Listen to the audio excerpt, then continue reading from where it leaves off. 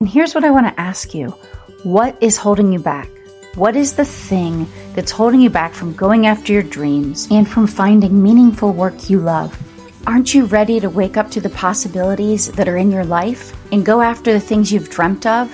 It's time for you to feel alive again, lit up, and for you to know that you're deserving and you are worthy for the future that's waiting for you. I want you to feel fulfilled and find abundance in your life. I think it's time, and I'm ready to help you get started. And I'm your host, Kristen, of Building a Life You Love. And each week we're going to talk to people that have redefined their lives and are going after their dreams. And we want to help you live your best life, both personally and professionally. So let's get started. Hi, on today's mini episode, I actually want to talk to you about community and the role of gathering in our lives. Today I want to talk about an idea in the book Taste and See by Margaret Feinberg by sharing a few words of hers and then talking about it with you. She says, "My deepest hunger was my longing for connectedness and friendship. Inherent in every human are longings for meaning and purpose. We yearn to know that God still cares and that the details of our lives really matter. We desire friends who will make us laugh and cry and feel again. We long to be recognized by someone who thinks we're special and smart, and maybe even funny, or a little sexy on our best days. As humans, we hunger for so many things that extend beyond physical appetite. We hunger for others to accept, understand, and adore us. We hunger to have someone to love and cherish with our affection.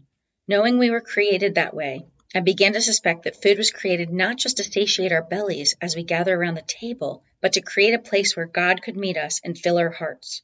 I started to investigate the meaning and purpose of appetite in Scripture. As it turns out, food plays a major role." And I love what Margaret says because I think too often we do downplay gathering and community and sharing a meal and breaking bread together. And here's what I want to encourage you to do. I want to encourage you to bring back family meals and backyard barbecues or Sunday dinner with, it could be soup and bread or, a frozen lasagna, takeout pizzas. And invite someone in. Maybe it's your neighbors, maybe it's a new neighbor or your family. It doesn't matter who, but just know that people really are longing to be invited, to be part of a community, to be part of a friend group and connection where they feel like they belong and they're seen and they're loved. So I would just encourage you today to reach out to someone else and be the person in your community that invites others over. Like I said, it does not have to be elaborate or complicated, and you can even ask people or invite them at the last minute. Maybe they can't make it, but you still made the offer. So I would encourage you, make the time to build community around you. And who wouldn't want someone to invite them over for a meal where they can relax and not think about what they're going to make for dinner or for lunch and just come over to have the company and the conversation that so often in our lives we don't prioritize with our busy schedules and all the isolation we've all been experiencing. And here's what I want to remind you. Right now, more than ever, we think, oh, well, I'm always seeing what's going on with my friends because I see updates on social media. But they say the more time we spend on social media, scrolling through the updates and the profiles and the likes, most people are actually less happy after they spend time doing that. And I just want to encourage you to make time for seeing friends in person, make time to get outside with your kids. But we have got to bring back the importance of connections, personal connections, where we spend time together in real life, not on social. So I would just encourage you, schedule it in because I see too many people between work and kid activities and other obligations, they don't regularly make the time to share with friends or spend time in conversation or maybe just venting, whatever it is. But you've got to make the time.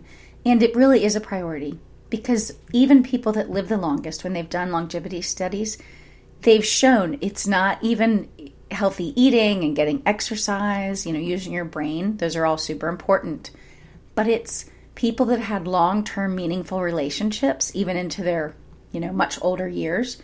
They're the ones that often live the longest because they have rich, meaningful connections and conversation and people they love and care about and they want to be around for. So I just encourage you, be the person that makes your relationships and time with other people that you care about a priority. I promise you won't regret it. And I just want to leave you with this Irish proverb that says, "It is in the shelter of each other that people live." Amen to that. Yes, people live when we spend time together. So I would just encourage you to do more of that. And if you're ready to go after your dreams and define life on your terms, head on over to KristenFitch.com and schedule a free 30-minute discovery call with me so you can start going after your dreams today. And if you enjoyed the show, we'd love it if you'd subscribe and leave us a review and rating on Apple Podcast or wherever you listen to podcasts. And if you have ideas for the show or guests that you'd like to recommend, I'd love to hear from you. So DM me on Instagram at KristenFitch, or you can email me from the website. Thanks so much. And thanks again for listening in. Until next time, have a great week.